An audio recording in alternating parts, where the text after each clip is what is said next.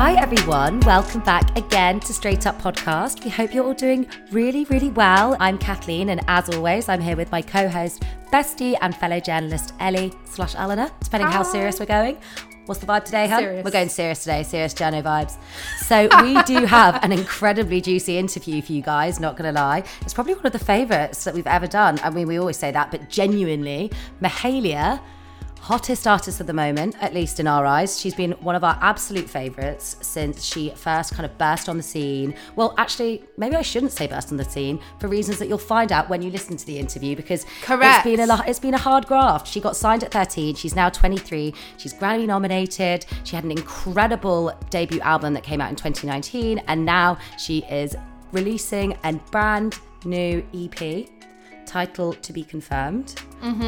We can't wait. The stories behind it, my God. You know, sometimes in a music interview, not gonna lie, when you talk a little bit too much about someone's release that maybe you haven't heard, or maybe the audience haven't heard, you know, it gets a little bit dull, but wow. Like, literally, wow.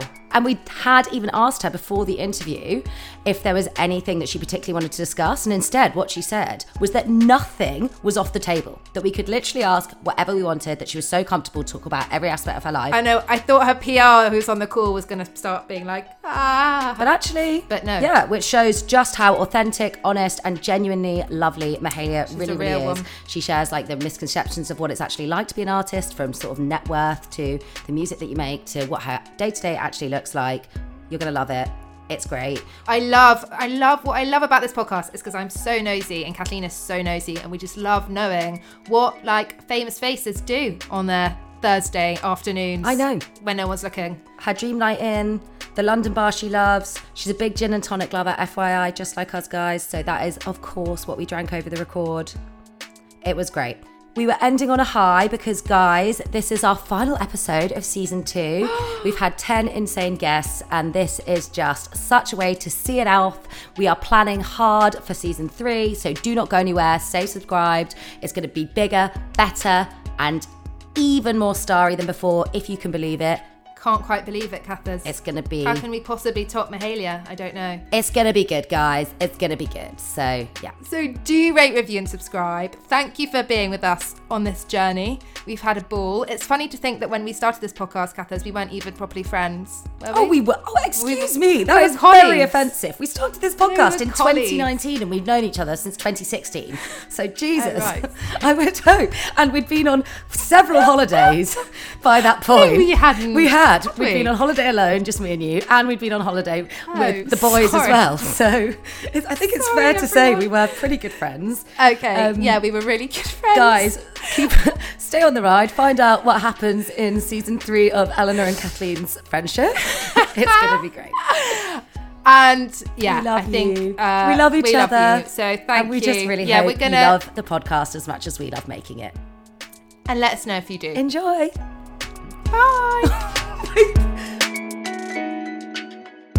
Lovely listeners, you know by now that we can never dive straight into a chat without telling you just a little bit about what we've been drinking first. Never. Could you imagine Kathleen after dry January of all months? That is in fact why we've got an extra special recommendation for you with this episode, guys. One of our absolute favourite gin brands, and actually the UK's favourite for the second year running. It's the award-winning handcrafted luxury gin Whitley Neal, which sent us the most gorgeous bottles from their flavoured range for this Mahalia record. A girl after her own heart. I was honestly so relieved, Kathers, when I heard that Mahalia wanted gin and that we would obviously get on as a result. Whitley Neal is the UK's #1 premium gin and makes the best gin and tonics with 15 flavours, including rhubarb and ginger, raspberry and blood orange, which I have to say is my personal favourite. Not only are these flavours so fresh and tasty with a dash of tonic, peel of lemon or a sprig of rosemary, they are fabulous in cocktails.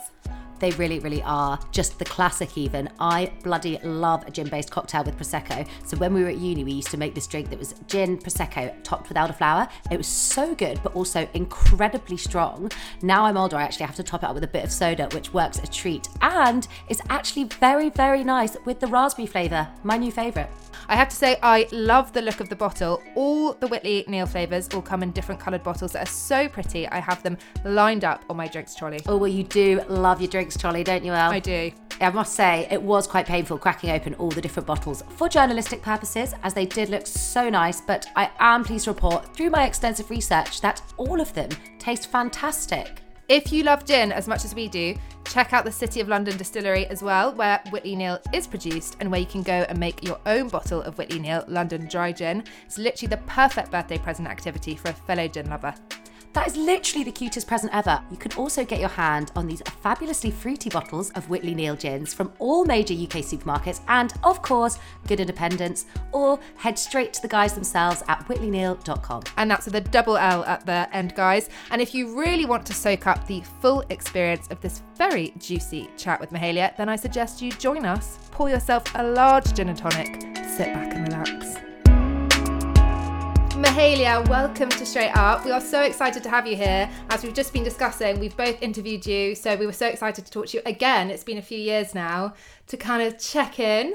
But firstly, we have got gin and tonics in front of us. You love gin. Where do you get your gin and tonics in London? Talk to us about where you go. Yeah, where are your favourite bars? You're in East. Are you like a local hangout kind of gal, or do you prefer going into Central? I'm going to be the most boring guest. So my boyfriend makes the most incredible gin and tonic. It's my absolute favourite. And I just feel like I think it's because he just really gets the size of my glasses. He knows exactly like what rations are perfect, how much ice, how much he squeezes lime perfectly, puts it around the rim, then puts a bit of lime inside. Oh, I don't do that. It's gorgeous. So I actually think I'm kind of spoiled because he makes such a great one at home. But I also, I think my like two favourite hangouts like near me. So I'm in East London. I'm in Bethnal Green, and there's a lovely little bar that's really close to me called Satan's Whiskers. Oh yeah. Really lovely place. I know that bar. It's like a proper award-winning, globally renowned. It's gorgeous, mighty. Exactly. So going there for a G&T, but also any drink, actually, they do gorgeous cocktails in there. So I think I would say there. And I'm going to be I can't even believe that I'm going to say it, but I love sitting on the rooftop of Shoreditch House and having a G&T. Oh, it's basic but brilliant. Is that right? Yeah. It's so basic. I've never had a G&T at Shoreditch House though. Actually, that's true. I always go cocktails or rosé. But a G&T at Shoreditch House is stunning. Or what's it called? God, I order it all the bloody time. Oh my God. An Eastern Standard with gin. You love that, Kathers, don't you? Kathleen, you're really good. Marlon, Kathleen's boyfriend, always squeezes in a full lime into his the lime and gin combo is quite a good one. And I'm told that you're meant to put some black pepper on the top. Really? Oh, yeah. Surprise your boyfriend with that, Mahalia. Yes. Are you guys foodies? Do you eat out very often, or are you like Deliveroo? We are. I would say that we're actually a bit of both. I think we're kind of. It's so weird because we met in lockdown, so we kind of had to stay at home, either order in or cook. I really got into cooking, so I make a lot of food. He also does as well. But we've just started going out again, which has been really lovely, and just finding new restaurants.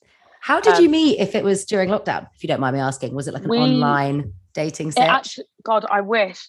When I was younger, I always was so jealous of all my mates who could do the online dating thing. But by that point, I'd kind of just started to make a name for myself. And I thought, like, if I go on Hinge and someone goes, fuck off, what the fuck are you doing here? Like, I think I just was too scared of like somebody knowing me. It's just like an even more pressure and like an added layer of vulnerability and like feeling exposed. Yeah.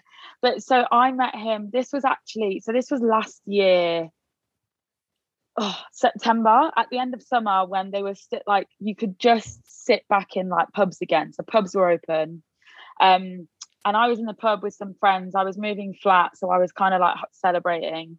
And one of my friends brought him with him. And he sat down. We actually were like totally just friends. Like we just really got on. He also did music. I also did music. So we had loads to talk about. And we just kind of, it felt like this like weird high school crush where you just kind of. Oh, that's amazing. Like butterflies every time you see each other. That's literally. So I completely fancied him. Nobody told anybody. I didn't tell him. He didn't speak to me. It was all very private. Like, it was just very, like, we would just chat about stuff and we would talk. And yeah, it was that kind of thing where sometimes like all my friends would come over and we'd sit and play like Monopoly or do stuff, and his hand might touch my leg and I'd be like, holy fuck. So it was very, it was really lovely. But then we eventually told one another, and luckily the feelings were all mutual. And then we've been together for a year, and he's just the loveliest. And yeah, just like really, for the first time ever, just really happy. And like, oh my God. Like, I mean, I still have my shit, of course, just like as a girl, but like, and he pisses me off more than anybody in the world. But I feel like a lot of that is just from like loving someone, you know? For sure. Yeah. And I think you recognize as well, or it's definitely been true for me, that a lot of the times when you get really annoyed, it's usually something that taps into like bigger, like gender dynamics. And you're like, can you not always cast me in the role of like annoying nag and you as useless kind of vibe? Yeah. 1000%. Although I have the opposite. My boyfriend, Issa, always like does all the cleaning, always like stocks up the cupboard, cooks, like buys everything. What? And I literally do nothing. I fucking wish. Buys the cat food. I know, I'm like, shit. Oh my God, he buys the cat food. That's so funny. He buys he buys all the cat food. Wow. I don't know. No, I do the council tax. That's what I do. Your one job. It's like an online standing order that I literally don't have to do anything for. Mahalia, let's get on to the songs that shaped you. What were your parents playing when you were growing up? Your parents are both musicians, right? It must have been quite a musical household. Tell us a little bit about that. It definitely was. I think music was basically like, music felt like the soundtrack to everything, I think, in our house. So whether that be like dinner time or like when mum was cooking or actually when dad was cooking. My mum and dad probably like your partner, Eleanor, like my dad was so hands-on with cleaning, cooking, everything. So like music was always on. And then the funny thing that I found was like when like all of us, because I've got 3 brothers, my youngest one is like quite a lot younger than us. So if I'm ever referencing my brothers and me growing up, I mean my older 2 ones.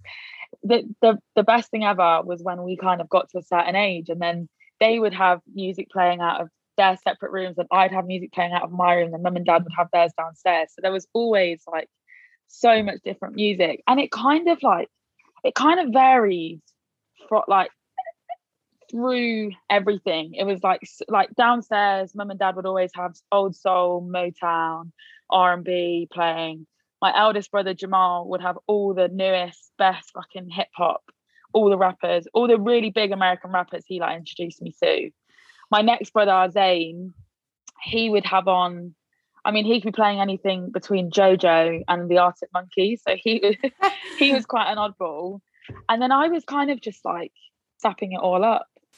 I was just like, I think that's why I'm kind of just inspired by everything. And I like always have been, because everybody played everything, you know, from Erykah Badu to Lauryn Hill to Angie Stone to Jill Scott, and then to Jay-Z and Kanye, and then to JoJo and Arctic Monkeys and the Kooks. So there was this real mixture of music that I was like inspired by in so many ways, and all for different reasons. I saw in an interview that you listen to Jill Scott every day. Is that still the case? I love Jill Scott so much. Ooh. Like unbelievably. I probably don't listen to her every day anymore, but there was definitely a time when I used to play her music all the time. Angie Stone as well. I think those 2 I kind of switched between. They were like, for me anyway, they felt like a similar era. So I felt like they were like my 2 like soul women that I would listen to a lot.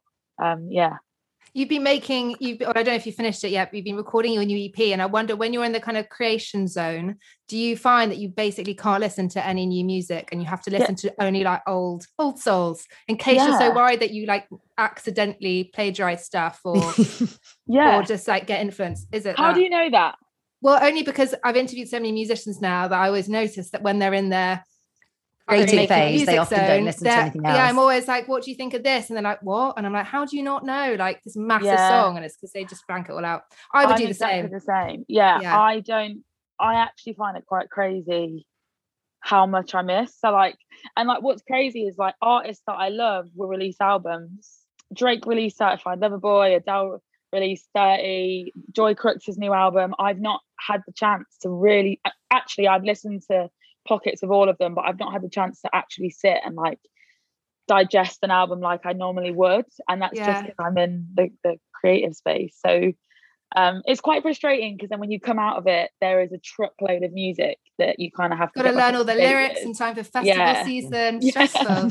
Yeah, literally. But it does, like, it makes you feel slightly out of touch, because then 100%, like, I'll do interviews and somebody will ask me and I get a bit embarrassed because I'm like, oh my God, am I a bad musician? Oh, is that why you were like, how do you know earlier? Yeah. I hit a nerve. Tell us a little bit about the new EP then. Obviously this interview is in honor of it. Everyone's very excited. I'm really excited.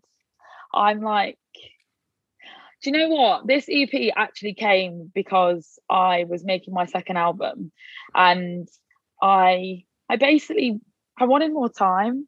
I'd spent all this time in the UK. I'd obviously at the point, I can't speak English at the minute. Have more gin. At the point that I'd stopped, babe, I can't. I've got therapy after this. Help, you know. I know. No, I'm actually really excited. I feel like it's going to give me a little bit more openness. I think I'm going to have so much to say after this. But yeah, so I think at the point that I started writing the album, God, how long had we been? Right. So I think that we'd been in lockdown. So we'd had the 6-month lockdown, then we'd had the little break. Then we went into tier 4 at Christmas, which was really, for me, quite painful. I'm sure it was for many others. But when I spent Christmas last year in this flat, and I Zoomed my family, and it was just the weirdest thing. And then it was like a month after that I started writing. And I think by that point I was really ready. I'd had that much isolation. I've been on my own for so long. And I just was excited to kind of get out and tell some stories. So New Year of 2021, I then sat down and I don't know what it was. I had so much that I wanted to talk about and I didn't feel like I could do it all on one album. So it wasn't until like the end of summer that I decided that I was going to make this EP. And I think I just love it. There's the stories that are on this EP feel like they just feel really current for me. It's all stuff that I've kind of gone through over the past year and a half, 2 years, some stuff that kind of came up when I met my now partner. And it just feels very honest, as they all do, but this particularly feels like it just feels really honest. And I wrote one of the songs on there. No, sorry, 2 of the songs on there with my partner. So it feels like a little, I know. So when you say he works in music, what does he do exactly? So he's an artist in his own right. He's like, most of the time he's in his studio making his music. But when I first heard him, because I didn't know that he was an artist when I first met him, I just like knew him as Ben. And then we did a session together just at his home studio in his garden. And I just thought, what? Like, first of all, how has nobody heard of you? But second of all, like, you're amazing. So then we started writing together a little bit. And then I basically coaxed him into just coming and making my album with me. So we've actually been, oh my God. I basically spent the whole of the year with him writing my record. And it's so easy. Like, making this EP was so simple because the two stories that I wrote on my own came from feelings that I'd felt. There's one song on there called Letter to Your Ex that I totally wrote to, God, should I fucking say this? I'm going to say it. I totally wrote it to my boyfriend's ex-girlfriend, and I really had to like get out this like emotion that I was feeling. And then 2 of the songs that I wrote with him, and it's really sweet to like have that together because everything that we talk about is pillow talk. Like everything. Wait, sorry, but that's amazing. So he's totally cool with you having a song about his ex-girlfriend. Yeah.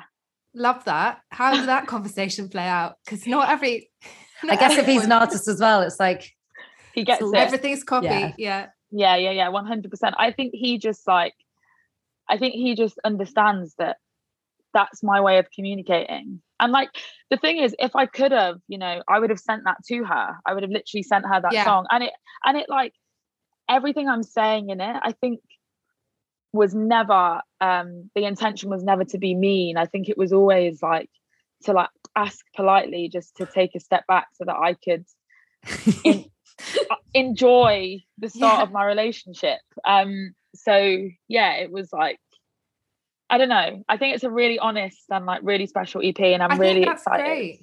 Yeah, it's very much removing the stigma of like, it's kind of, I think when girls start talking about exes and stuff, we're so worried of being like the crazy girlfriend that's obsessed with exes. But actually, there's a very healthy attitude to take for both you and the ex and your boyfriend. Yeah, and that should be normalized. Yeah, and like, because of that, I then wrote another song. I'm totally giving you all the spoilers, and I love it. I then wrote another song which is called "Letter to Your Nets," which because then I was right.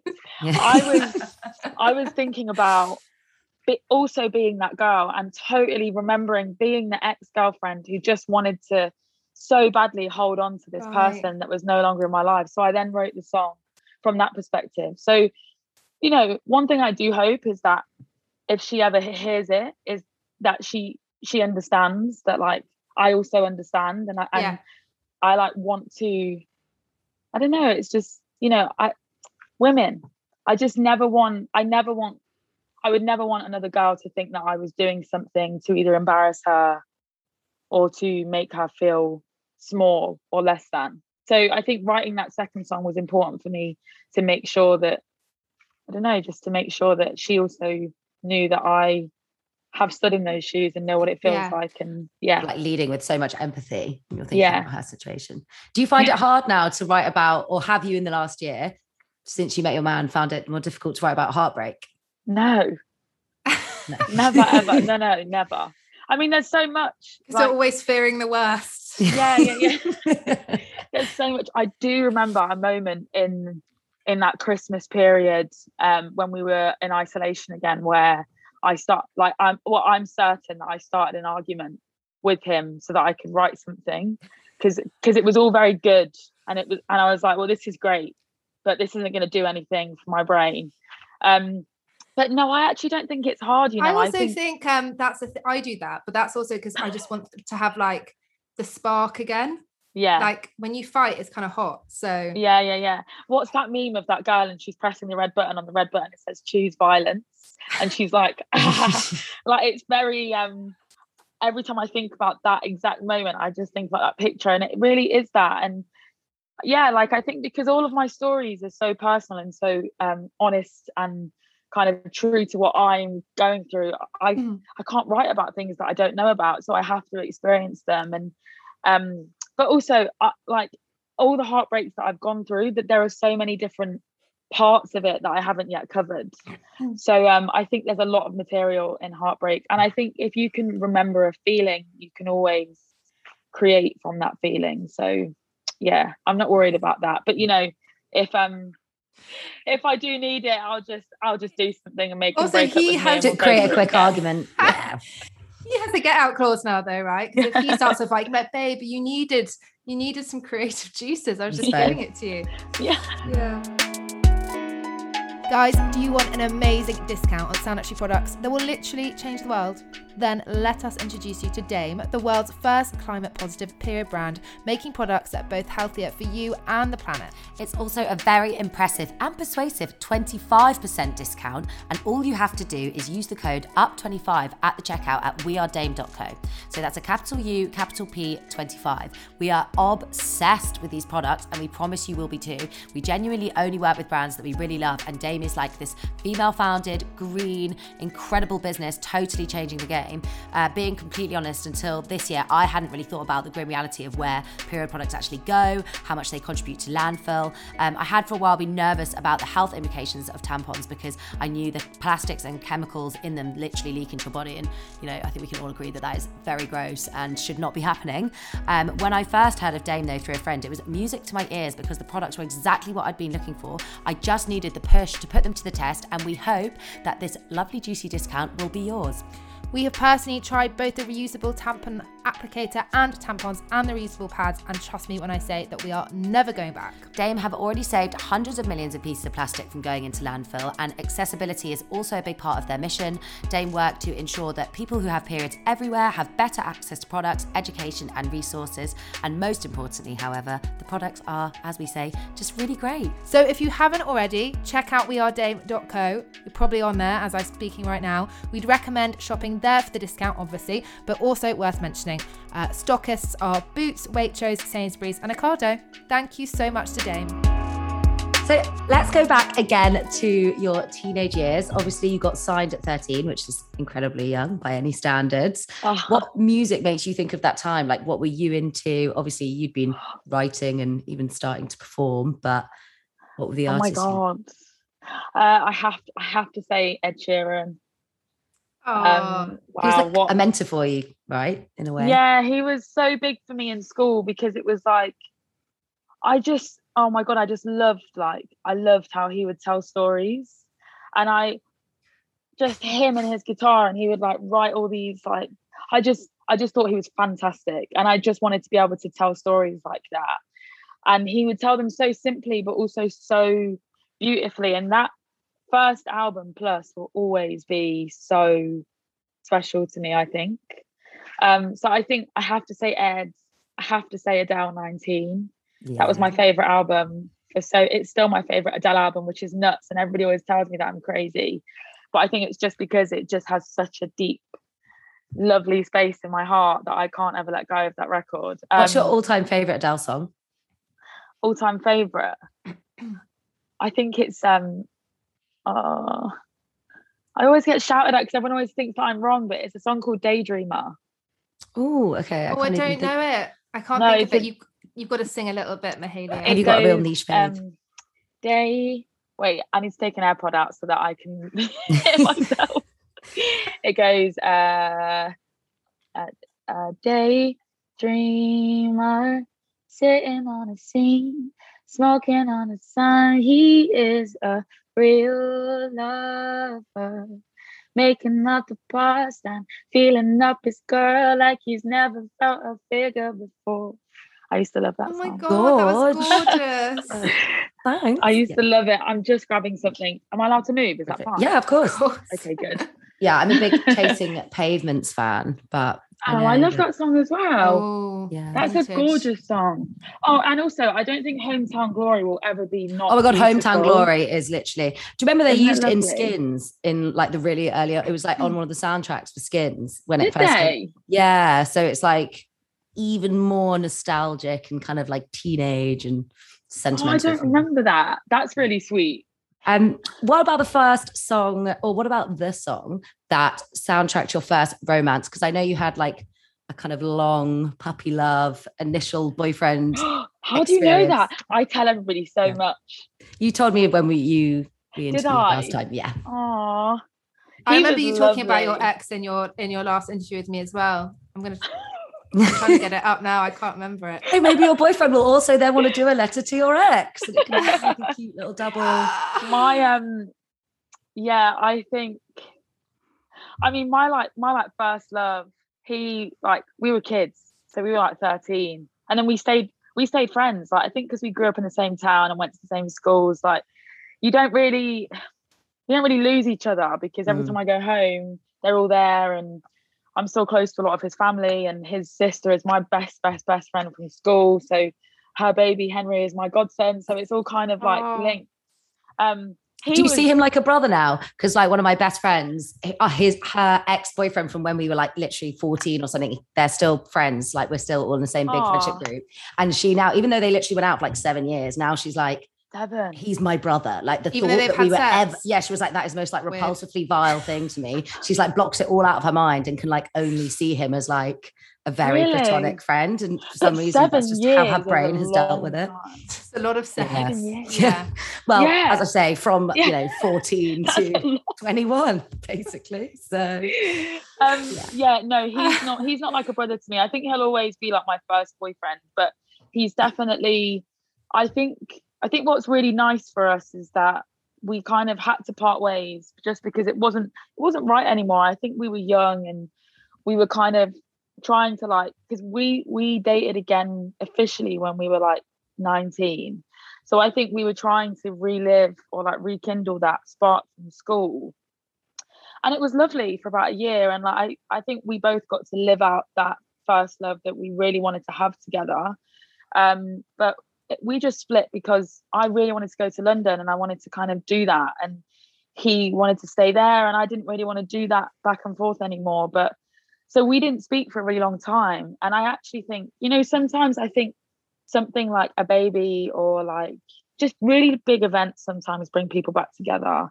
And I think the fact that me and his sister have always stayed extremely close, me and him have to be fine and we have to just keep it okay. And now that his nephew is my godson, we're always gonna see each other and like have that link. And like it's not about how we feel or if either one of us has a bad taste in our mouths. It's now about the baby and like bringing him up with all of us around him. So I think it's that will always be a lovely memory for me. I think the song to kind of soundtrack it would have to be, oh my God, it's making me go, what the fuck? I think it'd be Jack Johnson, Banana Pancakes. Remember that song? Yeah, I feel like that's like the classic song that's always playing in anywhere that styles itself as a beach bar. Yeah. Yeah. Like the relaxed. Yeah. You know what it was? I think it was always that like story about him singing about like not wanting her to go out today. It's raining outside. Let's stay inside and make banana pancakes. I was just like, oh, I love it. I want it. I want someone to say that about me. Sometimes I say to my boyfriend, like, don't go out today. Let's, you know, it's raining. Let's stay in and watch all of Handmaid's Tale. And he's like, no, I need to go to work. It's that really romantic. Come on, it'd be so romantic. Yeah. Is there anything you won't write about? Is there anything that's off limits or that you have written about and you've been like, shit, never again? I don't. One time I wrote a song called Delilah and like thought it was brilliant. And it was about a dream that I'd had about having sex with a girl. And I wrote a song about that. And then after I was like, do you know what? I don't think I'm going to put that into words. Like I played it to my parents and my dad was like, oh, your parents. And my dad was kind of just like, I'm not sure about this one, babe. And do you know what? It was nice for me to kind of get it out on page, but I don't think I need to like write about it again. It just felt like That's cool that your parents can be a sounding board for even the more sexual, risky songs. Yeah, absolutely. Yeah, that was quite fun actually. Do you know what though? I don't think I would never not write about anything. I think I would get it out, and then if it's not right, I just would never release it. But I think it's important to sometimes get those things onto paper. What's your like song success rate in terms of, say, for this EP, how many tracks there are versus how many you had to scrap to get to the final number? So many. Oh my God. I mean, let's say with this EP and like all the songs that I had written for my album, let's say I had 17 that I like loved and was like, okay, cool, I'm going to split this into EP and album. Yeah. That would come from like 60. Oh, wow. Okay. So literally more than, you're only keeping like a third. Yeah, and that's like 60 full written songs, and then you have like 1 million half written songs. Little bits in your notes and stuff. Is that where you start on your phone and then? On my phone or in my notepad, which is always, it's right there. It's like always by me. So many musicians like on the podcast have said to us that it's only kind of recently that they've managed to make the music they love. And obviously for artists who start out really young, that journey is one just of growing up and finding your feet. How's that been for you? Do you think it's taken you a little bit of time to find your sound, or do you think you were always kind of sure of it?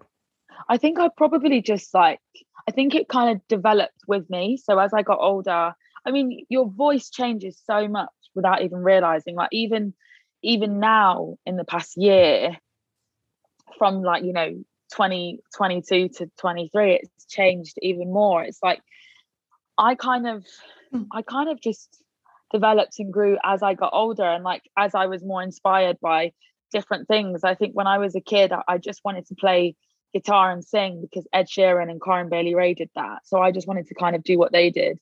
And then when I was 14, I wanted to sing with a really harsh British accent because that's what Kate Nash and Lily Allen did. And then I got older and I realized that actually, I am from Leicester and I do say shut up. So then I thought, fuck it, I'm gonna sing like or I'm gonna make music like the Arctic Monkeys. Like I think we all kind of went through those phases. So you're kind of going through that phase as kids do with music, except I was doing it whilst also trying to create music at the same time. So I think you really feel that as you go through my catalogue, just how much I've kind of developed. And I've definitely had moments that I'm not necessarily proud of now, or like some song moments.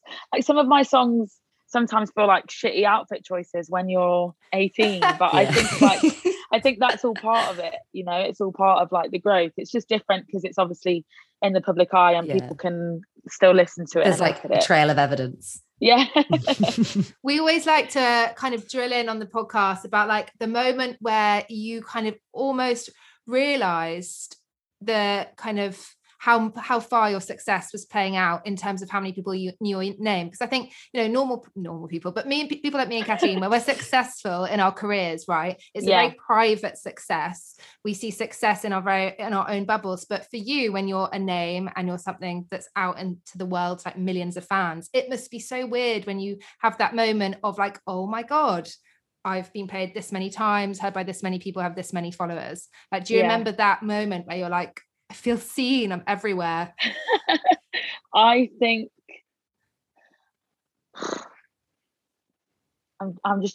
I think that moment, I think my honest answer is that I think if you're lucky, you have that moment over and over and over again. So I've had quite a few of those moments, but I do remember the first moment, and that was with that was when I put out a song called Sober when I was 19. A song called Sober, as if we don't all know it. That little song. So I put out a song. I put out a song called Sober, and when I was 19, and I remember putting it out, and I really loved it, and I was really proud of it, and I thought everyone's gonna love this song, and then it didn't really do anything, and I was like, oh fuck, okay, on to the next. I remember having a chat with the label and them being like, okay, we're gonna move on to the next thing, and I was a bit disappointed. I kind of thought it was gonna do more, and then it was like 2 months after I released it, I then went and did the Colours show session. Just because I wanted to, and sorted it out with Rach, and I went and did that, and then came back from Berlin. I twisted my ankle in the airport on the way home. I remember, like it was a really kind of shitty, weird time. And then, oh God, were you running for someone? I was running for my plane. Oh, I'd gone to the wrong airport in Berlin, so I had to get a car across town to go to the other airport. I imagine it's probably like a similar distance between Gatwick and Heathrow, but it was just so mental. I was in the car for about an hour, had half an hour to board my plane, go through security, all the stuff. Luckily, it was a smaller airport, so I sprinted and fell straight down the stairs and twisted my ankle. Oh, babe. I know. But then it went viral, and I just like, I completely remember that moment, just going like, what the fuck is going on? Like, all these people are messaging me and speaking to me and following me and talking. And then it was after that I did my first sold out show, which was at Camden Assembly. That was my biggest show ever. And I don't remember the that's mad though, because Colours, I don't remember Colours being as big as it is now back when you were 19. Why did it go viral, do you Sober think? was one of the first like really big hits for Colours as well, right? Yeah. It was Sober, and then there was the Billie Eilish one that also had done really well, but she was also having a moment at that point. So it was like, somebody tweeted it. Someone tweeted like the actual clip, so not just the link. I think when you like, I think it was definitely a clip, because if you scrolled past it, it would play. So somebody tweeted like a clip of it, and it just started. It was unbelievable. Like, I remember my brother messaged me and said, "Look at this! It's got 20,000 retweets, which is more retweets than anything I've ever come close to just by tweeting something." And then it had like 58,000 retweets, and then more and more and more and more and more. And then other pages started sharing it, and then the blog started sharing it, and then it was on Instagram, and then all these artists were posting it, and like Billie Eilish came to me and was like, "This is amazing." Snow Allegra, Her, Georgia Oh my Smith. God. Yeah, it was just like, and I was kind of like in my bedroom with my cat and my boyfriend at the time in Leicester, just like, oh my God, what the fuck's going on? And at that point, I had this life of like going to Lidl to do the weekly shop while my boyfriend was at work. I had my cat, Bluebell. I loved her to death. I was living in my dad's house in Leicester. And it was just like, I just couldn't believe it. But I remember that moment so well. And it will always be like such a big thing for me just to kind of experience that. And then I did my first ever sold out tour, which was tiny. It was tiny, but it was just being able to sell out these small rooms that I'd never been able to do before. Like I was playing, before I could play to 20 people, and then that tour I could play to 200, and the next tour it was 1,000, and then, like 500, and then now it's like 4 and 5,000. And then I have a second moment. I'm sorry I'm being so annoying, but my second moment had to be Glastonbury. Oh. Yeah, I think Glastonbury always makes people feel like that. But I played the John Peel stage, which is like the biggest, I'm pretty sure it's the biggest indoor like tent stage in Europe. I think someone told me that.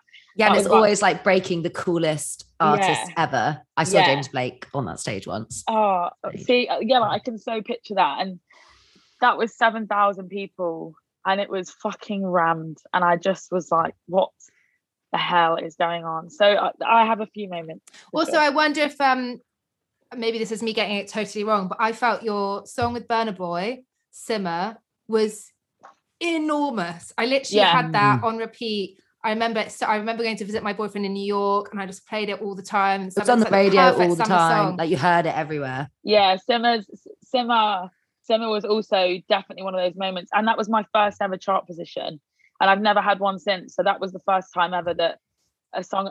That was the first plaque I got. And I've only got 2, but that was the one that was I recently just got a plaque.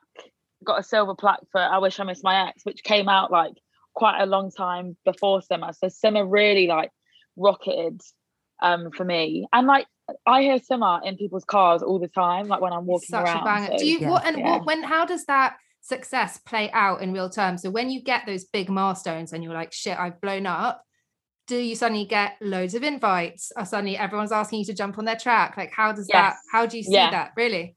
Yeah, that's the thing. I think it's like, all these people want to chat and everybody wants to meet you. And like, I went to America and I was meeting all these people and I was doing sessions. I think I had a session with Pharrell and I like shat myself. Oh my God. Like somebody, there's a guy that I work with in LA and he came to me and he was like, do you want to do a session with P? And I said, who the fuck is P? And then he said Pharrell. And I was like, yeah. And then I went and did that. And then I was meant to get on a plane the next day, but then this guy called me again and said, Pharrell wants you to come back. So I delayed my plane and I went back and did more music with him. And then, yeah, it's just, I think it always comes from other artists' recognition the most. I think when other artists come to you and say, I think you're great, that's a really, really gorgeous feeling. It must be, like you say, like really overwhelming when you've worked for something for so long and then for it all to feel like years of work is almost like paying off like overnight in like one big like. Remember you saying that to me in our interview, Mahalia, you were like, I'm not an overnight success story. I've been putting in hard graft. And we talked about, in fact, you feeling frustrations about the fact that, it sometimes felt like the industry needed an overnight success story and didn't want to acknowledge the like hard work you've been putting for years. Definitely, most definitely. I think a lot of like, I think that's a huge part of it. And I think a lot of artists feel that. It's like you kind of come into people's world as like this new artist. And I mean, it's amazing to be called like, best newcomer or like, here's an incredible new artist. Yeah. But like, of course you can't help but go, oh guys, like, I love you and thank you for this recognition. But can you also just talk about the fact that I've fucking been here for 10 years waiting for you to say that about me? Yeah. And then it's mad because then when it happens, all of that time, you don't forget about the graft and the grind and what happened, but it just becomes air. It's no longer 10 years. I find that so weird. I was voting for the Brits yesterday and it was Gets was in Best New Artist and someone else. And I was like, That's It's weird. so weird. I think they Yeah. count Not it based a on best like new charting, artist. don't they? It's like if someone's been in the like top 10, because I've always Yeah. thought that's so weird. Yeah, in like best Yeah. new artist, they always have like really like Giggs was in it a couple of years ago. Like they'll have like the really, really like OG like rappers who maybe are suddenly having like yeah, they just commercial mean boom like, mean like best new artist for us at the in Brits. like But, the yeah, top but five. like I mean, Gets.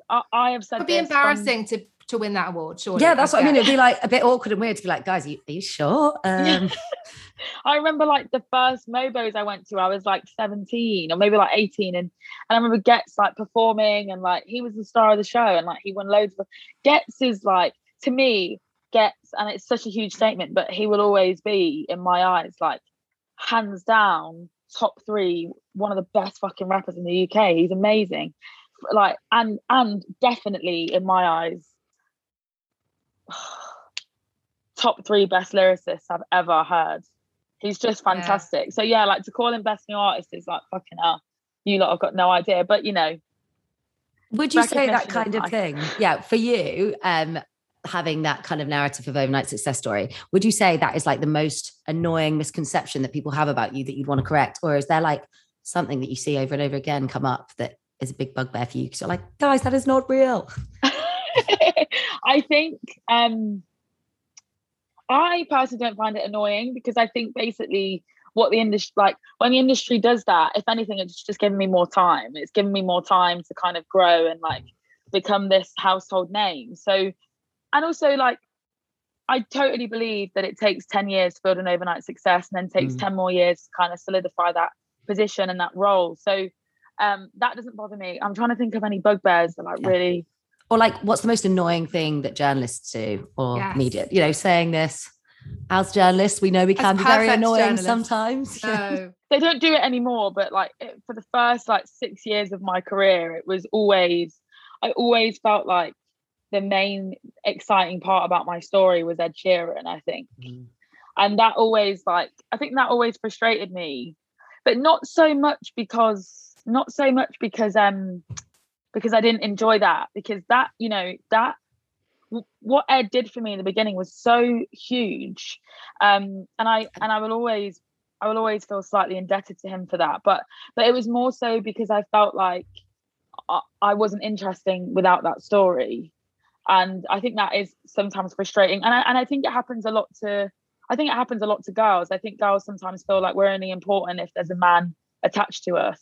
Yeah. Or if there's a man to kind of lift us up. So, but I quickly got over that. And once I kind of started to have my own success, a lot of that went away. Yeah, it is such a trope in journalism, I think, to try when you're trying to explain someone who might be like new to a reader, they just use like an already existing name. But actually that's super boring. Because like you say, then probably every single Mahalia interview in 2017 would have had the same opener. Like in so-and-so, Ed Sheeran, blah, blah, blah. I will say this, having been on both sides as a journalist and an editor, and having used an Ed Sheeran anecdote. I did that recently with Maisie Peters. Ed Sheeran also scouted her.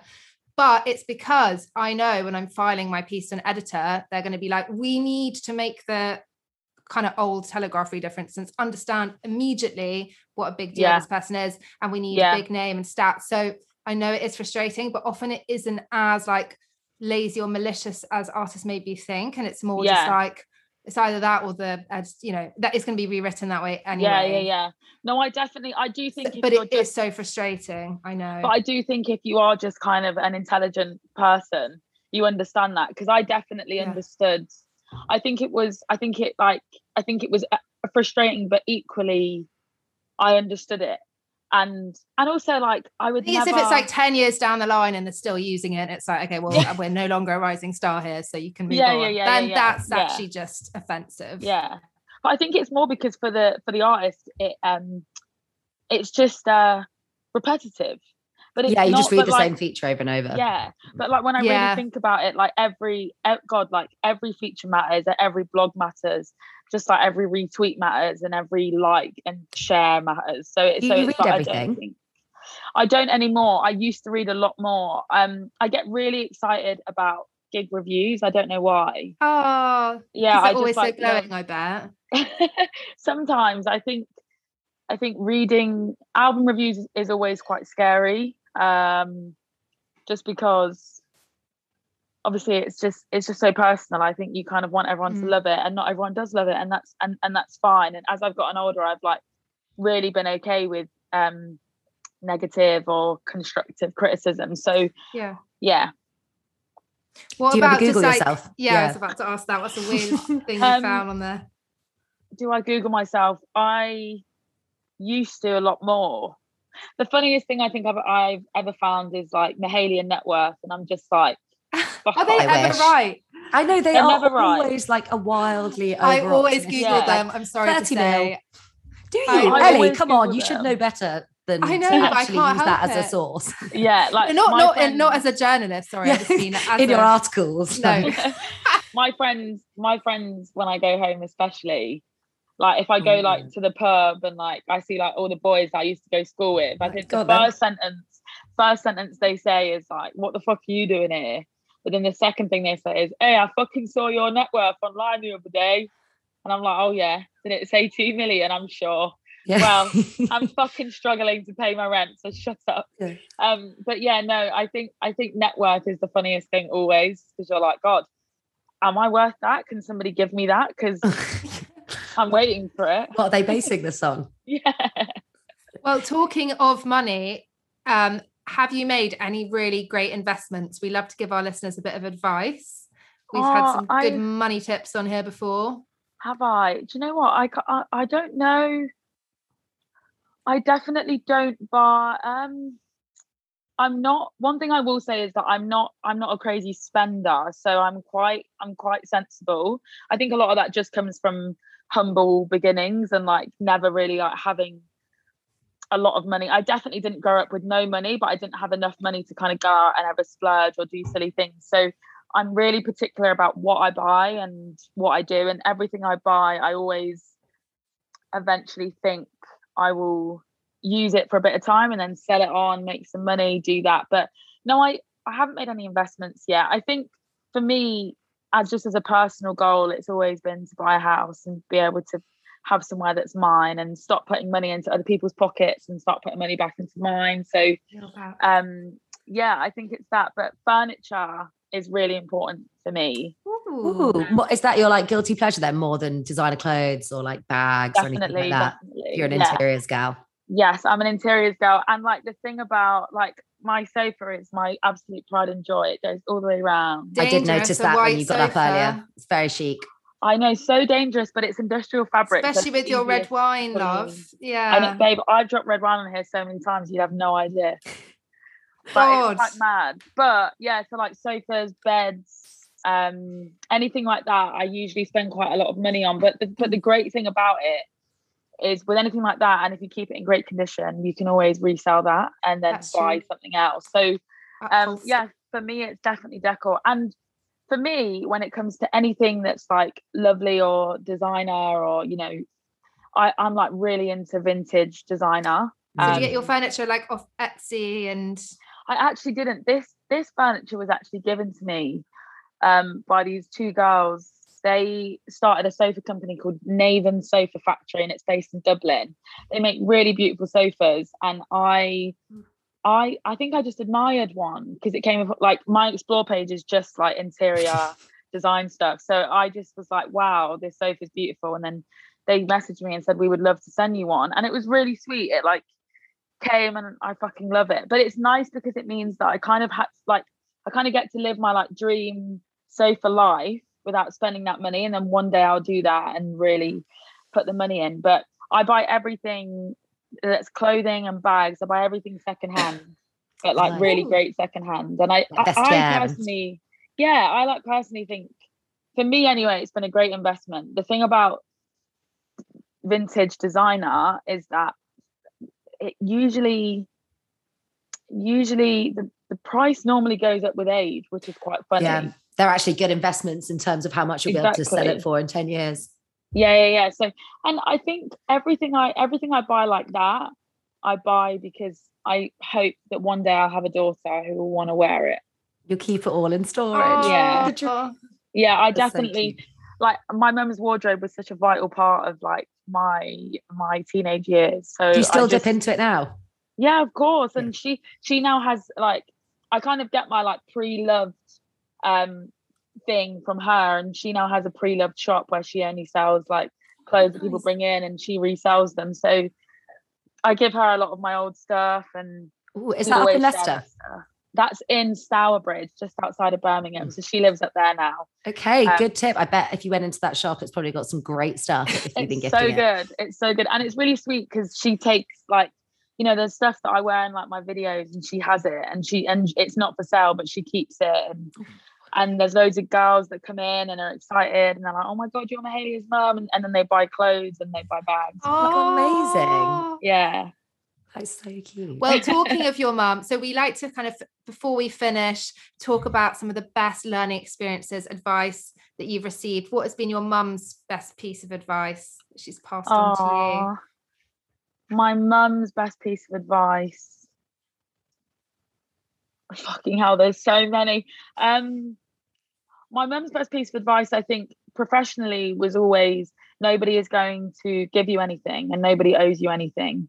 So I think that really stuck with me when I first moved to London. It just meant that I didn't have any expectations. I was kind of ready to like go at it on my own. How old were you? And I was, when I moved here, I was 18. So yeah, that's a big move. Yeah, I felt so young. Everybody was older than me, and everybody. Did you live like by yourself, or no? I moved in with family first, and then had to leave there because of reasons out of my control. And then basically anyone that I knew, I lived in but bless my friend Joe, I lived in his bed. I lived with him in his bedroom, in his room. In his bed. Yeah. for like 6 months. Then I left there. I stayed then I met, so a person who I knew said, "I've got a cousin who has a sofa that you can stay on." And I was like, oh, I don't know about that, but I didn't have anywhere else to go. So I went there with my guitar and a suitcase. That was 5 years ago, and she is my absolute ride or fucking die. She's my best friend ever. Oh my god! Yeah, so amazing. I lived with her and her baby, who's now like my just little pride and joy, Rye. And I lived with them for like 4 or 5 months on her sofa, and then in the end, I was tired. I was knackered from being on a sofa. And like, I think as a woman, it's like, you know, whether it's your time of the month or just like anything, it's just quite stressful, like having to do that. And I think particularly for girls, I find anyway, privacy is so important sometimes, and like hygiene and all that kind of stuff. Like my boyfriend can definitely like come here and have one pair of boxers if he wanted to, whereas I think for us girls, it's really different. And so I then left there, but I think for my mum, that was the biggest piece of advice, because then anybody that gave me anything, it felt like a surprise and it felt like a really amazing thing. But I think personally, my mum, she's just fantastic. When I was 16, she took me to a sex clinic and said, "You need to go in here and you need to learn everything you can." Oh, and I was like, fucking hell, I'm not even having sex yet. What do I do? And then when I was 18 and I was starting to go out and do fun stuff in London and also at home in Leicester, my mum said, "I don't mind." My mum said, "I don't mind you going out and doing the one night stand thing, but if you're going to do it, they have to come to your house. You can't go to theirs. It's not safe." So I love that was my rule when I was kind of growing up and doing. Will you make that your rule? Stuff. Definitely. I think my parents created such an open space for us to be whoever we wanted to be, and nothing was off limits. You know, if you wanted to do something naughty, if you wanted to go out drinking or whatever, it's fine. Just please be safe. And it definitely helped me. Just as a young woman, like navigating sex and relationships and all that kind of stuff. And it meant that every time I did anything, it was safe. And I would definitely pass that on to my kids, but also just to other young girls. Like if you're gonna, because that stuff doesn't have to be, you know, the whole idea of, I know that we're not really talking about this, but the whole idea of a one night stand doesn't have to be so kind of gross and so kind of odd. It can be really special. Yeah, and it can be lovely, and it's an experience. I think if you just do it in the right way and in a way that benefits you, particularly for women, because women, you know, safety is really, really, really important. And I think it's important that we feel safe. And yeah, so I always made it a rule that if I ever did that, which actually wasn't that much, but if I ever did that, it was always to happen at my house, and it was always right. And so I think that meant that I was really comfortable just like being a Did young that lead to woman. any awkward moments? Any like, shit, don't go down to the kitchen, my mum's there? No, it actually never did. My mum was always really, really sweet. And like, also, I didn't always like, sometimes like somebody might come back with me after a night out, but nothing ever happened. I was really, really, really, when I was like younger and single, I was actually quite, I used to meet really nice guys who like maybe weren't even after anything sexual. God, where did you find them? I know, Leicester, baby. Not in London. Yeah. So yeah. Nice. What about your perfect night in? So is it you and your partner, you're on the sofa, you're doing some cooking? Like what's on the soundtrack? Like do you have go-to music that you play when you're cooking? Yes, well actually he always covers music. So he plays a lot of like different stuff. He'll normally put an album on. We're both really into Don Toliver at the minute. So yeah, I think perfect night in is just like, yeah, it's just on the sofa. I'll probably cook dinner. What's your Monopoly. Special dish? So at the minute, I don't know what it is, but my mum taught me how to make a spaghetti bolognese when I was quite young. And then when I first moved to London, that became like my comfort meal because I just kind of knew how to do it quickly. And I have somehow, I think it's from having a boyfriend and like, you know, all of his friends being here sometimes, like I make the most unbelievable spaghetti bolognese. And I think it's like over time I've like added like secret ingredients, like, well, not really secret, but like red wine is a staple. Worcester sauce is a staple for me. Cinnamon is a staple. Ooh, cinnamon. Yeah, interesting. And so now, and I've just started making my own like homemade garlic bread. So I feel like because they love that, that's like my go-to when they're here. But right now the addiction has been Monopoly, which is quite weird. Nice. You just keep playing Monopoly. I don't know. Never finish the games ever. I know. But my boyfriend's so good and he buys everything. The game is finished in like half an hour, which is a bit shit. But do you guys watch much TV? Have you seen any series or films that you've been obsessed with recently? Yes. So recently we've been watching. What I've been watching. So we quite quickly got through The Handmaid's Tale. We've been watching Lost in Space. Which is really fun. It's a Netflix original, but the original Lost in Space, my dad gave me in a box set when I was like 7 or 8. So that's been super fun. We also watched Selling Sunset, which feels like a little bit of a guilty pleasure. Oh, I still haven't watched that, but I know I would love it. God. I just need to commit. It's really stupidly addictive. Good. Yeah, it's so good. Like it's one of those things that I see and I'm like, I would never enjoy that. And then you watch it and you're like, fuck me, I'm completely invested. I just watched Desperate Housewives for the first time and I just couldn't. I was obsessed. Oh my god, so good! What a treat! So you have like it's like 7 seasons or something. Yeah, and I'm binge watching Modern Family right now. So on Netflix as well. Yeah. So easy. Easy. Oh my god! Yeah. Do you read much? Are you a book fan? Are you an audio book gal? I used to be more of a book girl. I think it kind of. I stopped reading. I think I stopped reading in lockdown. I think lockdown for me became like, I kind of just got so engrossed by different series and TV. But I used to really love reading. I always read on tour. So I think because I stopped touring, I just completely stopped. So wholesome. Books. Yeah. Such a wholesome touring activity. Reading on tour is so good because you spend so much time sitting, waiting around for like gear to be loaded in and whatnot. So, but I really love like crime thrillers or mysteries or anything that just kind of makes anything that's a turn pager. Bit of Lee Child. Page turner. Not a turn pager. Well, Mahalia, we know that you have to go to therapy, so I think this would be a great question to end on. It's something we ask all our guests, which is, what is the one thing you would like to thank your therapist for? Oh my god. I would like,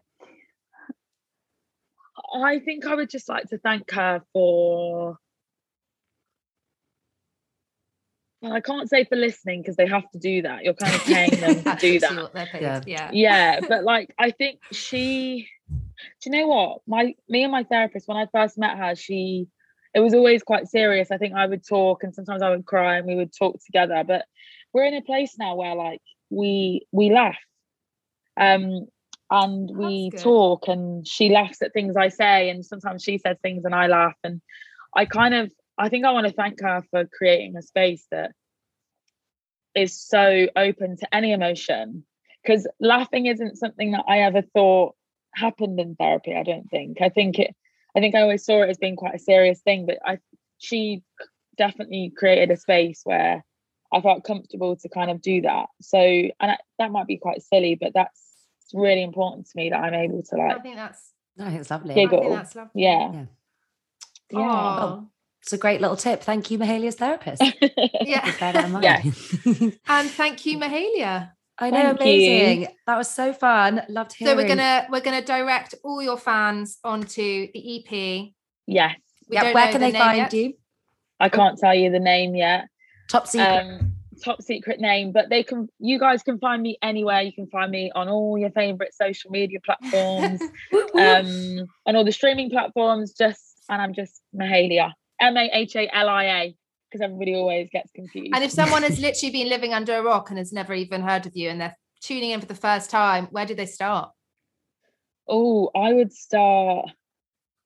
I mean, I wouldn't look at my Wikipedia. Well, no, in fact, I would read my Wikipedia. It's actually extremely accurate. That will give you a really good, I know, that would give you a great overview. Yeah, I was going to say that's unusual.